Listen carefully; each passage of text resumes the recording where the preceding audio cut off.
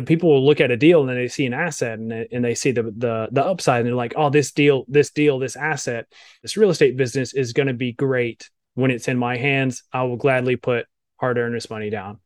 But my conclusion in all of this is like, you really need to be understanding the previous owners. What are the sellers? What are the operators like? Did they have a business plan?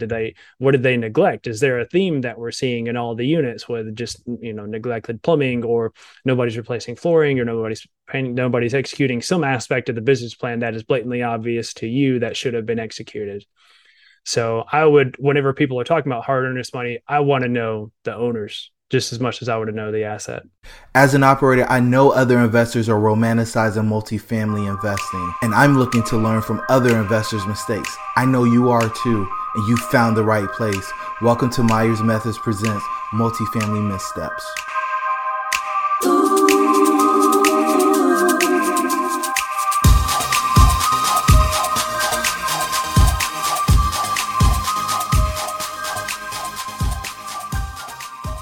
Hey everybody, and welcome to Multifamily Missteps. I'm your host, Jerome, and I have the pleasure of having Tommy Brandt in with me today. Tommy, how are you, man? Jerome, I'm great. Short answer is I'm great. You've had a lot of superstars on this podcast here, so I'm really just truly humbled and honored to be here and have an opportunity to contribute to your listeners. Man, that contribution is the ultimate gift. So for the listeners who may not know about you and where you've been and what you've been up to, give them a little bit, man. Let them know who you are. For sure. Yeah. So my name is Tommy Brandt. I'm a recovering electrical engineer based out of the Nashville submarket. So I've been here 13 years last January, ever since I graduated Georgia Tech. I went full-time in real estate last August. And so with a focus on multifamily syndication, but I got a portfolio consisting of some single family long-term, single family short-term. Invested in a couple apartment syndication through some chips on a new development deal, and I'm a joint venture on a storage facility as well. Wow, you're rocking and rolling, man. You got the income coming in. That's awesome. So through all of those, so those are the deals you own. I guess you just bought everything you looked at, right? On the single family side, it took me a while to figure out what fit my buy box there. But I'm an LP in 2 apartment deals, LP on a development deal, and I guess one of the things we're going to talk about is my first GP deal that eluded me. So a lot of emotional turmoil that I've gone through on that one, but we've got a couple in the hopper, so we recovered just fine. Recovery is part of the game. If you don't give up, you can't lose. So talk to me about this deal. Where was it?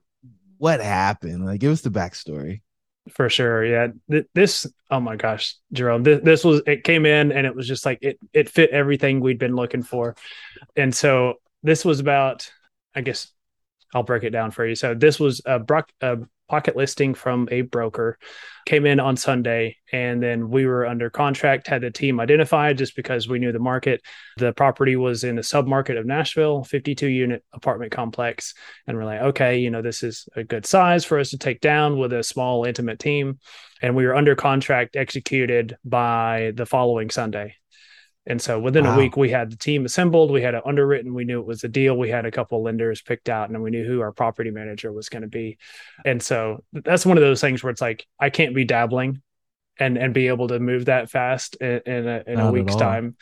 It helps that you're focused on your market first, and then you're assembling the team around your market. So that was a good time. So that's kind of how we sourced the deal. There's been really just one broker that we've been building a relationship with for the better part of a year. And so that really came to fruition with that deal. And so we had a pretty good idea who all had seen the deal. And we just assembled a team around the strongest players that had access to that one. So wait, so I've never heard that strategy. So you went to the other people who you think the broker shared the deal with and said, hey, instead of competing, let's collaborate. Yeah. And one of them is more or less like the favorite, of this broker. And so, and we'd been, making some offers on other properties together, and he's super busy. And so we're like, all right, we'll do, the underwriting 12 different ways possible. We'll do the market analysis, we'll do the investor deck, investor relations, all that good stuff. We just need you to sign on as, experience and just have your name on a piece of paper. And so I think it was, we had underwritten it a number of times. Like I said, we got it on Sunday. We'd underwritten it a number of times, got the heads up on what are the new developments coming to the city, this, that, and the other. And we brought it all to him on Tuesday. He said, like, this is everything that we know. He's like, I like it. I think y'all are conservative here, here, and here, and here. I think there's a lot of upside to this deal. By the way, I think I got some connections that are really good on the lending side. I think this is going to make this a screaming good deal at this purchase price. I'd like to participate. You sleep on it, and y'all let me know if y'all want me part of the team. And so my partner and I, we talked after that. We're like, okay, this is a no brainer. We know we want him, but what are like the obvious gaps? And we're like, all right, well, we need, a seasoned asset manager. And he was like, I know a guy. And so we just assembled a team in short order based off of what we knew at the time. But yeah, that's outstanding. So I think this is a key point for the listeners, because folks who are doing their first deal, trying to lead their first deal, think that they're just going to join somebody else's team and everything's going to be great. But you took the deal, you took action, figured out the underwriting, decided that it wasn't just a lead, but truly a deal, then presented that to somebody who had more experience than you did. And they were like, I'm interested in joining the team. So you created value for yourself in just that part alone. Is that correct? You know it. Yeah. And so who wrote the contract? Was it you and your partner? Was it some entity that you guys created? Was it the favorite in air quotes? Who was the guy, or who was the lead on that? Yeah. So as far as signing on the contract for initial one, that was actually just me. He was, I don't think I need to be on the initial one, and we'll do a DBA later on, doing business as later on after we get an LLC form through syndication and all that good stuff. So that was just my name on the initial one, but we kind of came together and we said what terms that we wanted, right? We wanted the ability to buy 30-day extensions with more earnest money down, contingent upon satisfactory inspection, kind of the normal stuff, but we didn't have to do hard money or anything like that, because it was just kind of like, the broker was just like, I just want reasonable buyers. I've dealt with a lot of buttholes in the past, and I just want people I like to work with, which is refreshing that that's still out there, and they're not, pushing price and highest and best, this, that, and the other. Okay. And so it sounds like everything's going perfectly, like every other deal. Like this is just how it's supposed to go. Broker gave me something I can work with. I got the team I need. You guys should be right off into the sunset. Mailbox money every month.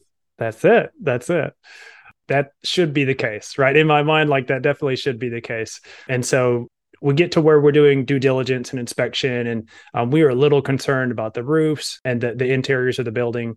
And so we get to inspection day, and it really wasn't anything that we couldn't navigate, right? The roofs definitely need to be replaced, but we had budgeted $250,000 just for the roofs of all these buildings. So we're like, okay, no real surprise there. But the thing that was surprising was that the roof inspector was like, there've been some recent storms, probably just get them to file an insurance claim. You pay a higher premium than you want, but you wouldn't have to pay $250,000, up front. You would pay it and just, a higher insurance as you go, and that'll casually drop. But the thing that was really surprising was just the foundation issues, just a number of them. There was 13 quadplexes that made up the 52 units. They all had they had a door on the rear and the front as well. And so that kind of made up the breezeway, if you want to think about it that way. So it was breezeway. But there was, just 13 buildings with 2 entrances on them, and the doors were always open. So inclement weather, rain gets in, no one's shutting the doors. There's low security, things to worry about there. And so it really just kind of translated to foundation issues. Again, not really anything we couldn't navigate. We asked for, an extra $150,000 in repair concessions. They were, a little slack jawed at it, but it was kind of their fault, right? They'd owned the property for 2 years and hadn't done any. Yeah, they hadn't done any like CapEx injection to the property. So it's just like it was funny because we had the inspector that they had when they bought the property 2 years ago, and the guy's like, nothing's changed. Same report. Here you go. We actually got a discount for it. He's like, there's a lot that I can reuse. So, and he knocked like half off the inspection. So it went from, 4,000 to 2,000 on the inspection report for 13 buildings, crawl spaces. So, sampled electrical panels, which is, we took that. But then we also, I think we ended up with like 1,500 pictures on inspection day. And so there was a couple of stuff that we added to the inspection report. There's like, okay, well, he missed this crack in this foundation and where these cats were torn up the AC ducts under the house and stuff like that. So it's good that we did our extra due diligence there. But like I said, we had asked them to, instead of us paying for the roofs, please exercise an insurance claim. Here's a roofer that can help you do that. By the way, can we get some money off of the purchase price or just cash back credit at closing, that type of thing. And so begrudgingly agreed to all of that. And then we started getting more of the intimate accounting details. And this is really where it started going south, Jerome. Okay. And so well, how'd you underwrite it? Wait. Okay. Wait, now the broker put something together for you guys. You got some financials, you did your model, and now you go do your due diligence and the way we teach it. And I think the way you're doing it is after you did your due diligence inspection, you had to go back and sharpen your pencil and see what you're actually buying. Cause what the broker gave you with this new information, things may be different. Am I right? Sure. Well, with the cash back at closing, that kind of made it all tolerable. So they're like financially speaking, based off of due diligence and inspection, like we really weren't much different than going into it after concessions. Right. Yeah. But you found out some stuff during financial due diligence on what was presented to you. Is that for sure? Yeah. And so come on, give it to me. You're holding out, man. Come on. So I guess some of the backstory is, the short of it is there's over $120,000 in delinquent rents. And so the backstory there is that the PM franchise out of Nashville that was, brought on to manage the property, they hired someone local to the property. They actually hired a tenant that lived at the property to manage the property. And so it got to where they missed a rent payment and didn't get audited, didn't get, bank rec or anything like that. And it's just like, they realized they were the hammer. Right. And if they're not coming down in their self, then so they missed another one. They didn't. Then they just got to where they just blatantly not paying rents. By the way, they're telling their roommates are talking to other people. And so it got to where they were effectively like coaching people on how to not pay. They were like, send me a check. I just won't cash it. And so it got out of control. So I think that we showed about half of the tenant base wasn't paying for multiple months at a time. There's also, people filing for housing assistance and stuff like that. And when it gets to be something like that, the payments get lumpy. And so that was where I guess options at that point were there could be a substantial discount on purchase price to convey the risk. The challenge was the person that bought it before also syndicated. And they said, well, if I'm going to sell, it has to be at this range. Otherwise, it doesn't make sense for me to sell and incur a loss. And, it's just easier for him to hold on to the property. Right. And so the other alternative at that point is we do some sort of like master lease with option to buy. And so we're taking over the property. We're running it. We're doing the evictions. We've got our dream team PM in there. We're doing the renovations, how we want it, that type of thing. The challenge, there's two challenges there. One challenge is if you're doing master lease with option, there's really no capital injection, right? From investors closing and title and all that stuff. So we would have had to take a private loan, construction loan, something along the lines to get us capital to start doing renovations, exterior CapEx, et cetera.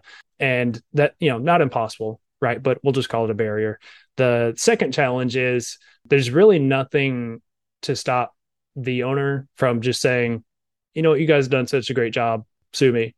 And, suffer in court for multiple months, or God forbid, he gets hit by a bus and it now becomes an estate situation. And the kids are like, no, I don't want to sell this. And you need my approval. And by the way, you need my sister's approval. And, anyway, so we talk about risk.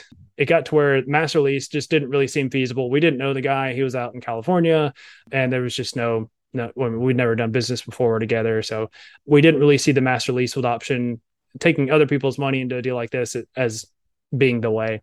And then the other option was to back out. If that was we talked about it a little bit, but if this was a JV where we were bringing our capital into the deal and we acknowledge the risk, but also acknowledge the upside, like there's probably a world where we would have done it, but we were planning on syndicating. We already had the PPM written up and stuff like that, and taking other people's money into a deal at that risk level, like it just didn't. It was just outside the box. A lot of people want to be profitable multifamily operators but lack the knowledge, deal flow experience, and capital to be successful. They often try to overcome these challenges out of order, slowing or eliminating their ability to get their next deal done. We've developed a framework that allows them to gain the knowledge they need to find profitable deals. When they do, they create the time and location freedom, as well as the generational wealth they desire for their family.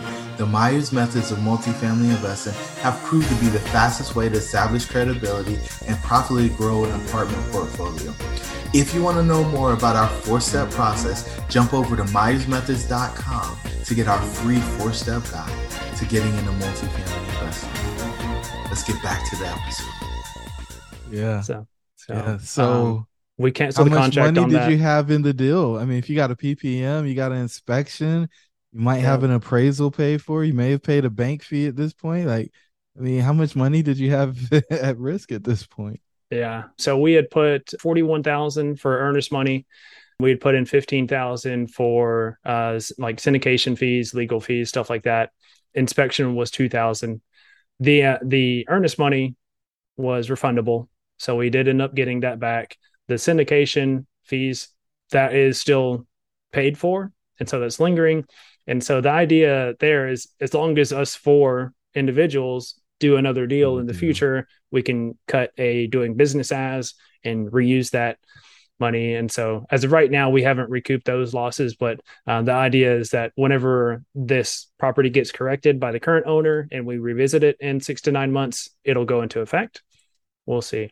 And then the inspection report, right? That's basically $500 out of pocket for everybody. So we kind of see like the net loss right now as $500 per person, because we're all still interested in this property. We got a recent appraisal at around the purchase price, so we think we can still buy it and make sense out of it if we can get the loan product that we want.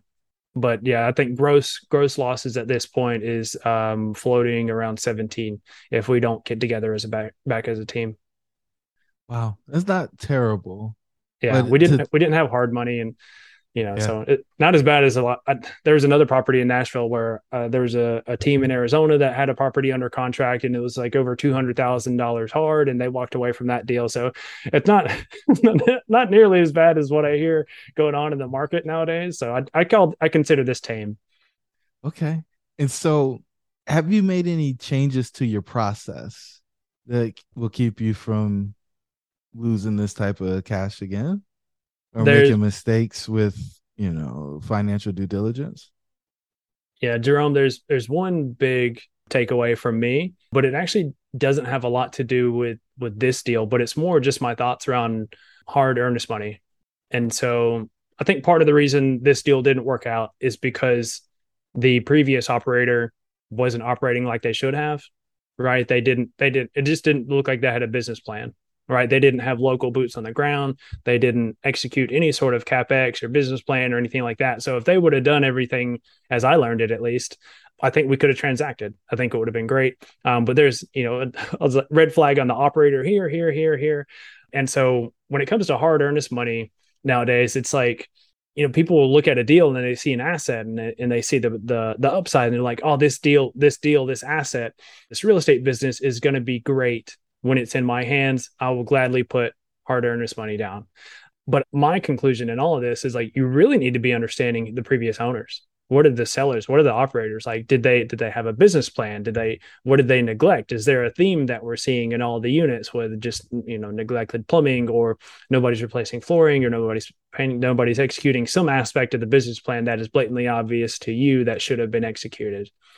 So whenever people are talking about hard earnest money, I want to know the owners just as much as I would know the asset.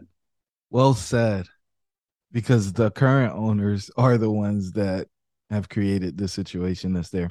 And I say owners, but I think property managers, asset managers, and owners all work together as one in operating or executing the plan. So the final question I want to ask everybody is, what words of wisdom do you have for the listeners? I guess I'll leave it to those that are looking to get started. Generally speaking, just get educated and then pick your market and then network. Always be networking, right? So always be, talking to other people, whether you're looking for new investors or new partners to start up your company with, or just like-minded people to keep you motivated. So always be networking for sure. Looking for mentors in the space as well. Just always be trying to find something that can help you get 1% better every day. And Tommy, the listeners who are like, man, I got to learn some more from this guy. How can they get in contact? For sure. I appreciate that, Jerome. Yeah. And my name is Tommy Brandt. I'm BRANT as in Tommy. And I'm on Facebook. I'm on LinkedIn. I will be on YouTube one day. I'm not there yet. I'm still growing. I'm still adulting there. And I guess if you want to check out what we're doing, you can check us out at tbcapitalgroup.com. I'm also wrote a book for your listeners. So, I am an engineer. It is very detail oriented. So I can't help but be detail oriented, but it's called The Passive Investor's Guide to the Multifamily Universe. And so that is my gift to anyone that takes a look at the website there. And so I do not monetize that. Y'all can go grab that at your leisure. Awesome. Tommy, great learnings. Solid process, man. You said you learned how to do it. You learned well. Obvious you went through some formal education, man. So I wish you a ton of luck and hope you guys get to reuse that PPM because that's money well spent. To the listeners, the pack's with you. We'll talk soon. You made it to this juncture, so you really love what we shared on this episode of Myers Methods Presents Multifamily Missteps. Do us a favor. Give us a 5-star rating. Give us a review and share this with somebody who's interested in multifamily investing. Until the next time, the pack is with you.